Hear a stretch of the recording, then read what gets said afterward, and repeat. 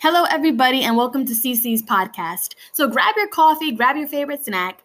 Today I'm going to be going over the Bible verse, James 4:10.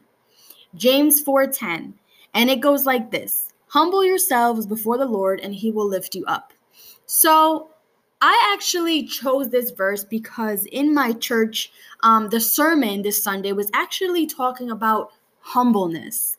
And it really like kept repeating in my mind that I wanted to share it with you guys. So the first thing is, what does humble yourselves before the Lord even look like? Like, just stop for a second, get a pencil, get a pen, and just write it down. Like, what does humbling yourselves before the Lord look like?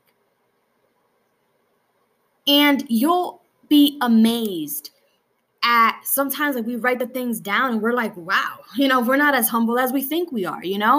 And I must say that pride and ego really gets in the way of us being humble. We want to go around and we want to make it seem like we're okay, we're great, but deep inside we're broken.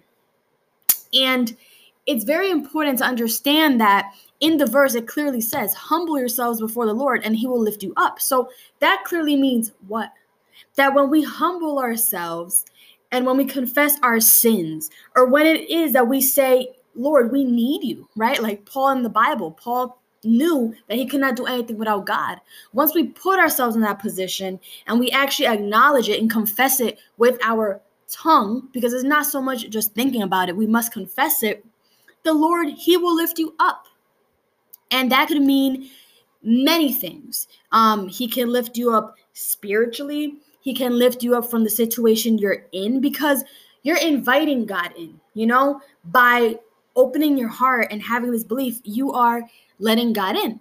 So, I really don't want to like go and keep on rambling on, because you guys get the point.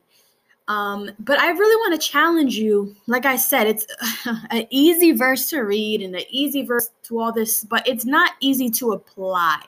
And that's why I want to challenge you. I want to ask you to apply that this week. Humble yourself before the Lord. Confess. It's okay to be vulnerable. It's okay to say, Lord, I'm broken and I need you. Push yourself aside.